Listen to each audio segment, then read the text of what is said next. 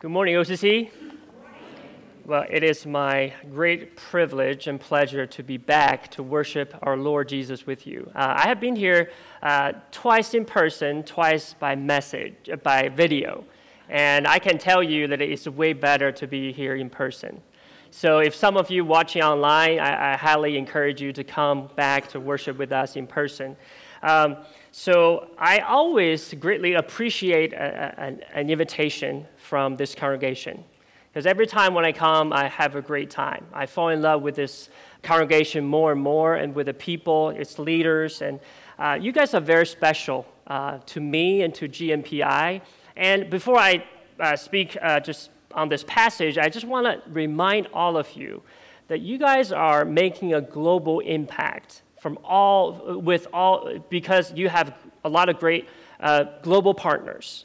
And through your prayers, through your financial giving, you guys are making a huge impact around the world through ministry like GMPI or like GBM, that I just want to thank you. And it's a great honor and privilege for us to be your global partners. If you have been here in person or you have been watching online for the past 3 weeks, that you know that we are currently in a sermon series called Compassion According to Jesus. My friend Craig has done a great job walking us through Luke 7 to let us to see how Jesus responded to different people with his compassion. And today we'll continue with this sermon series, and we're going to look at another story where a sinful woman showed her deep love to Jesus because of her forgiveness by Jesus. And I simply titled my sermon, Deep Love from Divine Forgiveness. I really appreciate Craig's trust for letting me conclude this sermon series, and I will do my best so that you don't need to repreach this sermon next week. So please turn your Bible with me to Luke 7. Luke chapter 7, verse 36 to 50. That's where we're going to be today. It reads like this. When one of the Pharisees invited Jesus to have dinner with him, he went to the Pharisee's house and reclined at the table. A woman in that town who lived a sinful life learned that Jesus was eating at the Pharisee's house, so she came there with an alabaster jar of perfume. As she stood behind him at his feet, weeping, she began to wet his feet with her tears. Then she wiped them with her hair, kissed them, and poured perfume on them. When the Pharisee who had invited him saw this, he said to himself, "If this man were a prophet, he would know who is touching him and what kind of woman she is, that she is a sinner." Jesus answered him, "Simon, I have something to tell you." "Tell me, teacher," he said. 2 people owed money to a certain moneylender. One owed him 500 denarii, and the other 50. Neither of them had the money to pay him back, so he forgave the debts of both. Now, which of them will love him more? Simon replied, "I suppose the one who had the bigger debt forgiven." "You have judged correctly," Jesus said. Then he turned towards the woman and said to Simon, "Do you see this woman? I came into your house. You did not give me any water for my feet, but she wiped my feet with her tears and wiped them with her hair. You did not give me a kiss, but this woman, from the time I entered, has not stopped kissing my feet. You did not pour oil on my head, but she had poured perfume on my feet. Therefore, I tell you, her many sins have been forgiven, as her great love has shown. But whoever has been forgiven little loves little." Then Jesus said to her, "Your sins are forgiven."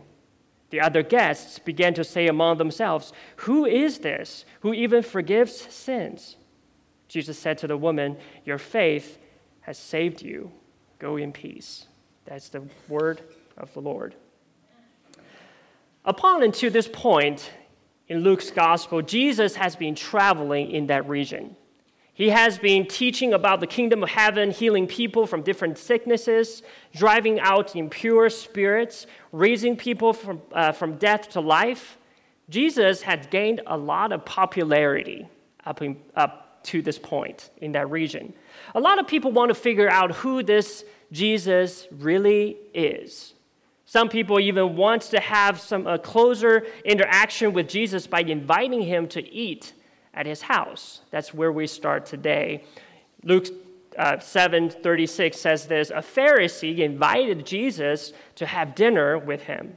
He went to the Pharisee's house and reclined at the table. We see the invitation for Jesus. You know, we all have, if you read the Gospels before, you know this group of people, the Pharisees, they are a group of religious elites. They are the religious people. They religiously practice the rituals such as ceremonial washings, fastings, prayers, and giving, but they neglect genuine inward connection with God. They are a group of people very self-righteous. They do things outwardly, but inside they're empty. Because what they do in public, the Pharisees usually are seen by the society as righteous, holy, or usually very important. In other words, the character we see, the first character of our story today, Simon the Pharisee, is a man of honor in the society. The motivation of Simon inviting Jesus to come to his house to eat was a little bit unclear. I was not able to identify what his motivation was, but as we know, the Pharisees often stand against what Jesus was teaching, and vice versa. Jesus always used them as examples. So do not do these like the Pharisees. You know, they give very religiously, but when they give, what they do? They get all the coins out of their pockets and they want other people to hear the sound, how much money they were given. They put in the offering plate, right? So when they fast, they put a mark on their forehead and to tell other people, by the way, I'm fasting today. But what Jesus was teaching us, when you fast, to be joyful. Do not let other people to tell that you are fasting today. Do not let your left hand to know what your right hand is giving. So you see, the Pharisees are always a teaching subject for Jesus. And the Pharisees are always stand against with the teaching of our Lord. Here's just my guesses about Simon's motivation, why he wants to invite Jesus to eat with him. Perhaps it's his pride. Perhaps he wants him to look good from the outside by other people. Look, I have a very honorable guest in our house to eat. Perhaps, like other Pharisees, his intent was to trap or trick Jesus, like what other Pharisees always want to do. They always want to ask Jesus a very tricky question. Their motivation was not try to figure out what the answer is, but their motivation was to trap him, right? And I believe, like Simon, there are a lot of people today who invite Jesus into their lives for the wrong motives. Think about those who have bought into the lies of the prosperity gospel. Those people who want to get famous, who want to get fit in, or some people who just want to get all the blessings from Jesus. You know, those people treat our Lord Jesus like a genie. They don't care what Jesus wants from them, but they only care what they want from Jesus. People can do the right things with the wrong motives, but Jesus cares about our hearts than our deeds. Care more about our hearts than our deeds. So whatever we do, examine our motivations first, because Jesus cares about our hearts more than our deeds. As the narrative continues, here we see the other main character of our story, the unexpected visitor to Jesus. Verse 37 to 38. As Jesus was reclining at the table at the Pharisee's house, a woman who lived a sinful life showed up at Simon's house. this woman is not your average, I know for a guy called Average Joe, but maybe this is not your average Jolene. Let's call her that. She is that woman in town. She's that woman in town. Everyone in town knows this woman's story. Everyone at the scene was asking the question, what on earth is she doing here? Why is she here? She's not welcomed here. She should not be here. Unlike Simon the host, the society labeled her as sinful, unclean, and an outcast. In other words, she is a woman of shame in people's eyes. You see the contrast of those two characters, right? One, in the public eyes, are very high in status, righteous. The other one is very low, untouchable, and sinful. You see the contrast. But when she knows Jesus, the famous rabbi everyone talks about was in town, she risked everything and went to Jesus. Even though she knew people would talk about me. People would look down upon me, I had no doubt. But she risked everything, went to Jesus. She even brought a jar of a very expensive perfume to anoint Jesus. She showed incredible courage just by being there. And I love her boldness in her pursuit of Jesus. And maybe some of you can relate to her. I don't know your story. Maybe some people at this church know your story. Maybe the whole church knows your story, but you decided, I want to be here to worship Jesus. I don't care what other people would think of me. I don't care what other people say about me, but I care about Jesus. That's why you're here. I want to thank you for being here. And I promise you that you put a big smile on our Heavenly Father's face. Thank you for being here. I love your boldness in your pursuit of Jesus. The flip side of this woman can be true as well. Maybe some of you have been keeping a distance from Jesus. Maybe you have been pushing Jesus away in the public simply because you are afraid of what other people would say about you. Simply, you just don't want people to say, because of her faith, we could not be friends with her. Or because of his faith, I cannot be friends. Or he is not welcomed on this team.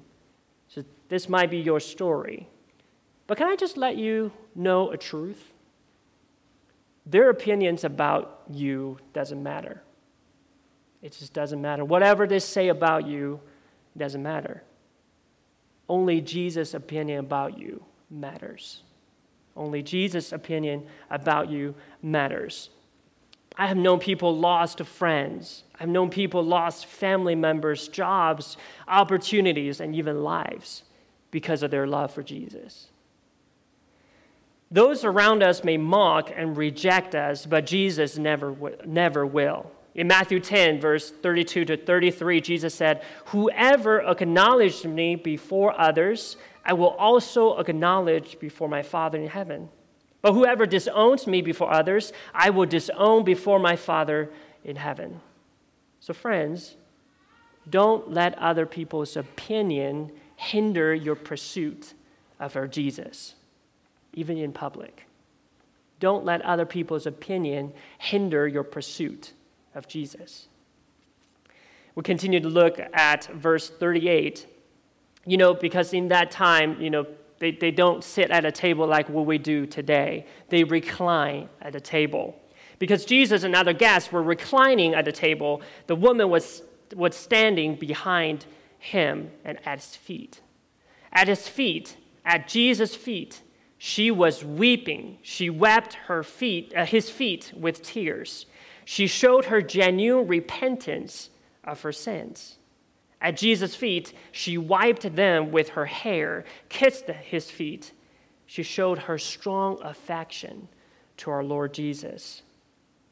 And that's what our Lord Jesus took notice of. That's her deep love for him. I just really love the phrase, "at Jesus' feet." I did a study. I said, at Jesus' feet, where are the scriptures showed? I read people got healed. people find rest. People found truth by listening his teaching at his feet. And another passage I found actually in Revelation, it says people worshiped him at his feet. Those are the things we do at Jesus' feet. I think a lot of times, especially in this culture, we tend to do a lot of things very quickly, things after another. We forget the power of sitting at Jesus' feet. So I simply just want to encourage all of us this week, maybe we just need to spend more time at Jesus' feet. That's where we find stillness. That's where we find rest. That's where we worship. That's where we hear his gentle whisper to tell us, child, I got you. I know your story. I love you. That's where we need to be, at Jesus' feet. This woman gave far more respect and honor to our Lord than the Pharisee who was supposed to do all these customary things to welcome Jesus as his guest. In that culture, hospitality was very, very important. Hospitality was very important. When you invited a guest to your home, they usually will leave their sandals at door, and immediately that you will provide a servant to have a towel on one hand, a basin of water on the other hand, and it's the servant's job to wash your guest's feet. And back then, people wear the open-toe sandals. It's very dirty. So that's the servant's job, to wash the guest's feet. It's also customary to greet your friends with a kiss when you have someone to your house to eat. Just imagine if today you have invited some of your friends come to your house to eat. Would you not offer them some water to drink or some drinks? Would you not show them where the bathroom is? Would you not serve them would you not just put some food on their plate? Just show those very basic courtesy to your guests? But this Pharisee didn't do anything. This Pharisee didn't do anything to our Lord Jesus. That's where we see clearly Simon's pride, because he didn't show Jesus respect by doing those customary things. And after he saw what the sinful woman did to Jesus, he even unqualified Jesus as a prophet in his heart. Verse 39, we read, when the Pharisee who had invited him saw this, he said to himself, if this man were a prophet, he would know who is touching him and what kind of woman she is, that she is a sinner. Knowing his heart and thought, Jesus then showed Simon that he knows the heart of man by exposing what he was thinking in his heart. In Psalm 44:21 says this, would not God find this out? For he knows the secrets of the heart. God knows our heart. God knows our thoughts. So that's when Jesus directly speaks into what Simon spoke quietly or in private to himself by telling a parable, by telling a story. That's where we found in verse 41 to 48, recorded a parable and a teaching by Jesus. I'm not going to reread all the scriptures, but the summary of the story is this: two debtors cannot pay back to their moneylender the money they borrowed. One owed 50 days worth of pay. The other owed 500 days worth of pay. But the moneylender decided to forgive both of them. He decided to forgive both of their debts. Then Jesus asked Simon a question. Something worth noticing here, Jesus' question to Simon was not, which of them was forgiven more? Have you ever wondered that? Which of them forgiven more? One was forgiven 50 days worth of pay, the other 500. But Jesus' question was, which of them will love him more? From his question, I think that tells me the story is more than about financial debts. It's sometimes even more than just forgiveness.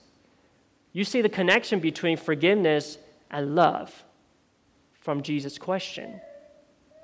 There's a link between forgiveness and love. The story continues with the teaching moment of Jesus. This specifically teaching moment I really like in verse 44. Luke 7, verse 44 says this, "Simon, do you see this woman?" I was so curious when I was doing the study of this. I was like, I really want to know what tone did our Lord Jesus use when he said this to Simon. He was looking at the woman and turned to Simon and said, "Do you see this woman?"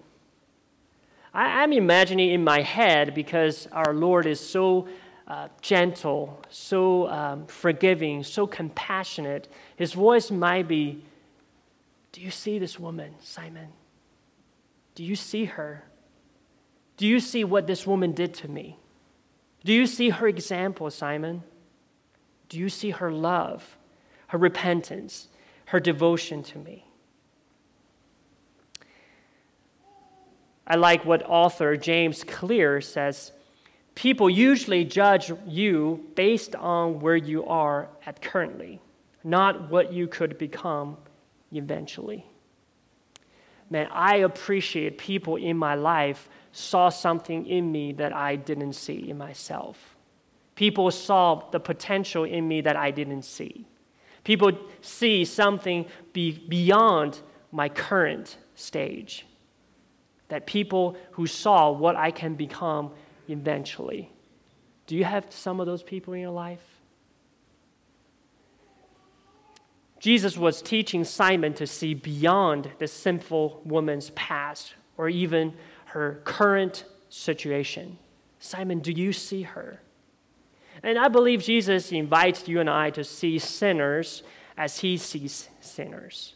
He sees her repentant heart and her genuine love for Jesus. Jesus sees what she could become eventually.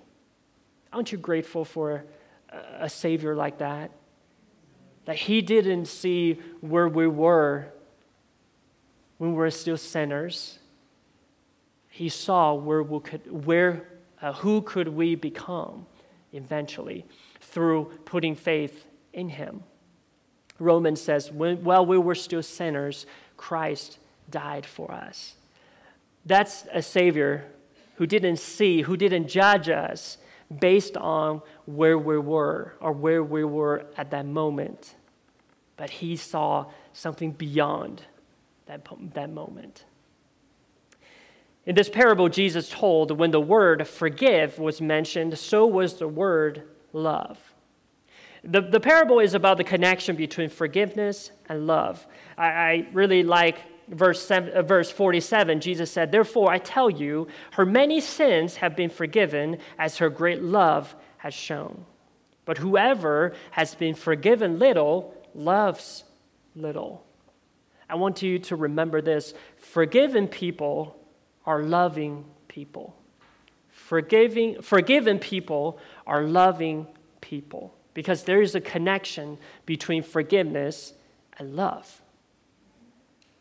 So does our love for Jesus match his forgiveness for us?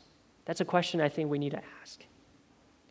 But we need to be clear here. She was not forgiven because of her great love. Her great love was evidence that she had been forgiven. Don't misunderstand that. So after pointing out this woman's great affection for him, out of her thankfulness because of forgiveness, Jesus told her that her faith has saved her. Go in peace. Of course, that statement offended people, as Jesus always do in that culture. Of course, that statement got some reactions from the onlookers at that table. In verse 49, the guest says this, "Who is this who even forgives sins?" Even the guests at Simon's house began to realize that Jesus was more than a prophet. When you encounter Jesus, you ask deep life questions. People's lives are changed when they encounter Jesus.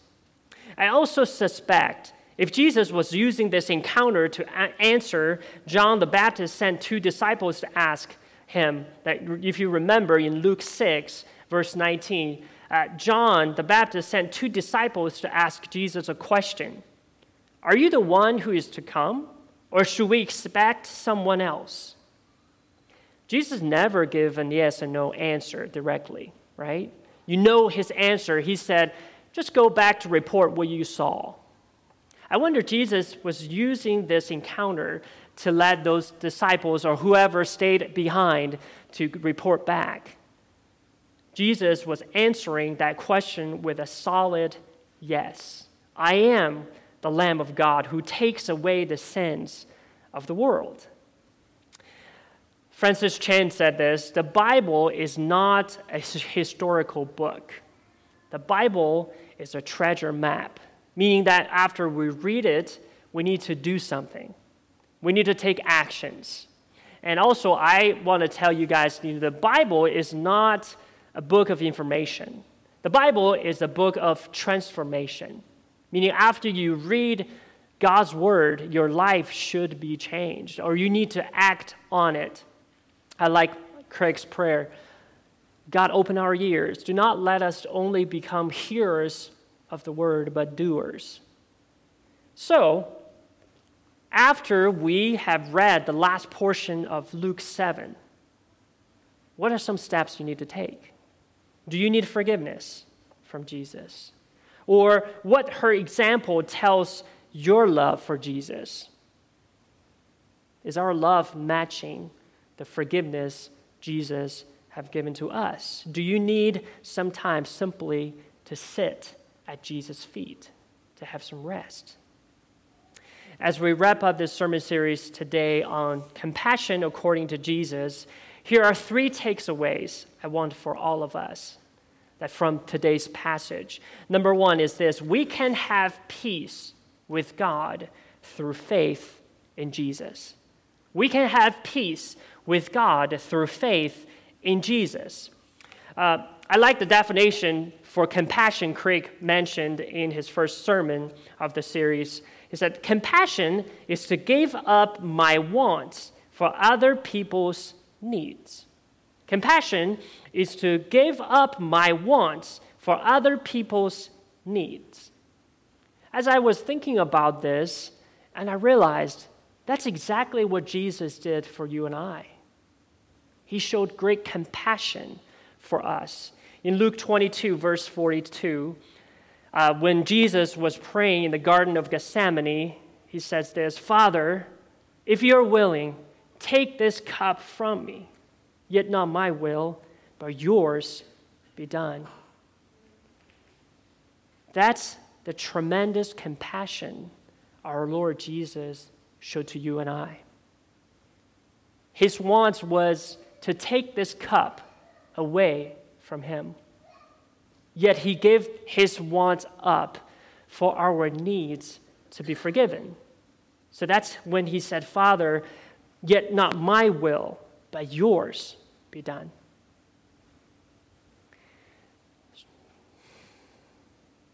Jesus gave up his wants for our needs to be forgiven from sin. Forgiveness is ready from God, and our part is to come with humility and loving submission to put our faith in Jesus. In Romans 5, verse 1, Paul summarizes it very well for us. That says, if we put our faith in Jesus, what will happen? Paul says, therefore, since we have been justified through faith, we have peace with God through our Lord Jesus Christ. My question for you is, do you need that peace today? Do you need that peace today? Jesus' compassion is available for you. If you do, I encourage you, do not let today pass without talking to one of the elders of our church or talk to Craig about it. Do not let today pass without having a conversation to ask, how can I have that kind of peace? I guarantee you they'll be thrilled to have that conversation with you, to tell you how you can have that peace with God and become part of God's family. Second, our forgiveness by Jesus should be a fountain of our love for Jesus.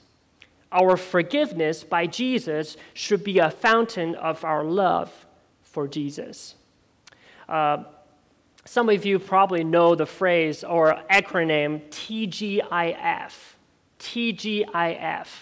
Maybe some of you have used that before.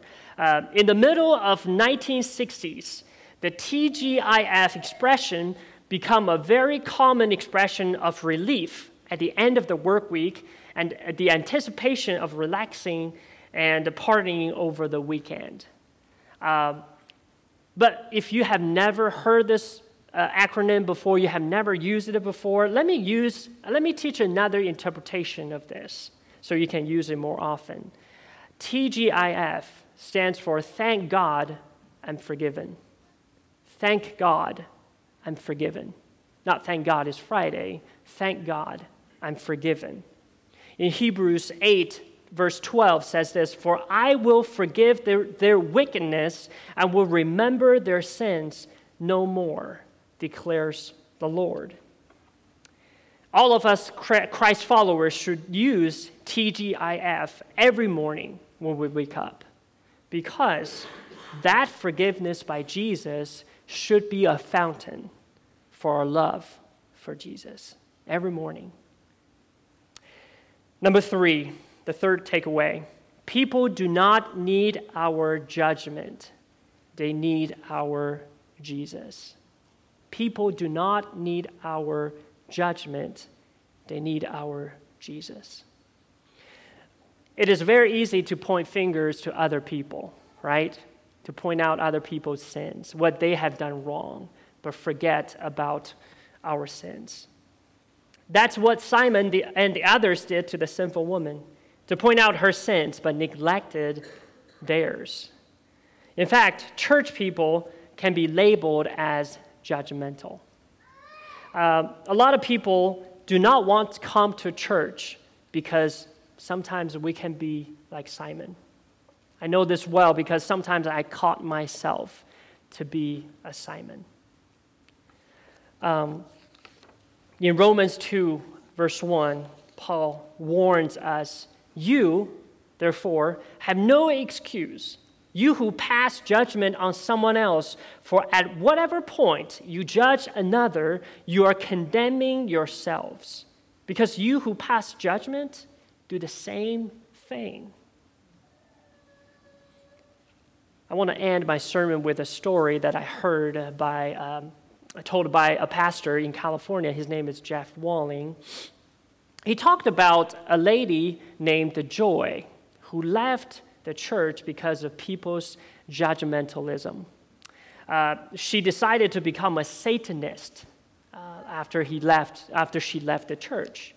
So Joy was telling Pastor Jeff the stories, all the crazy stories that she and her husband has been involved, and they are actually started teaching other people how to control demons. They're demon worshipers. And, she even said, I don't like Christians. I don't like the church because people in church are hypocritical. People are judgmental. And in that conversation, Pastor Jeff just said, I can understand that, but can I just tell you one thing? He said, Jesus is in love with you. Jesus is in love with you. He loves you so much that he willingly went on the cross for you. Because what he did, so you can have life.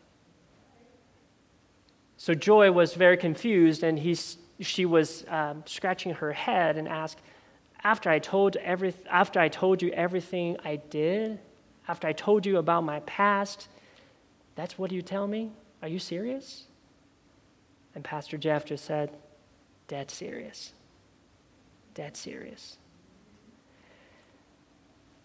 Sunday mornings, it's like a coach calls a timeout in a sports game. And I believe this is a timeout for us while we play the game of life. In a timeout, you find rest. You maybe get some water to drink. And sometimes you are just being reminded simply by your coach. Those are the plays we're going to run in the second half. Those are the strategies we have. Or sometimes the coach simply reminds you, this is a basketball. Go back to the basics. So if you allow me to use that analogy, here are the 3 plays I think we will run for the upcoming week. The first one is this: church, in this coming week, let's be less judgmental, more compassionate towards others. Because those are the people who Jesus was dead serious about. The people you work with, the people you see at festival when you go shopping, people that in this county, people in this city, those are the people that Jesus was dead serious about. The second play we'll run is this: church, in this coming week, let's live in a way that to let our love for Jesus show how much we have been forgiven. Whoever has been forgiven much loves much. Let us be that group of people loves much, because really we have been forgiven much. The third play we'll run is this: in this coming week, let us tell others who don't have the peace with God that we have, that they can have that kind of peace by putting their trust and faith in Jesus. Because Jesus Christ is the atoning sacrifice for the sins of mankind. Jesus is the atoning sacrifice not only for our sins, but for the sins of mankind. Aren't you thankful for that? I know I am. As we run those 3 plays in the coming week, may the Lord be with you. May His Spirit empower you, and may His grace and peace be with us all. Let me pray. Lord Jesus, we are thankful that we are forgiven by you. Lord, in this coming week, I pray that you will let us to run those 3 plays. Father, I pray that our love will show to others how much we have been forgiven.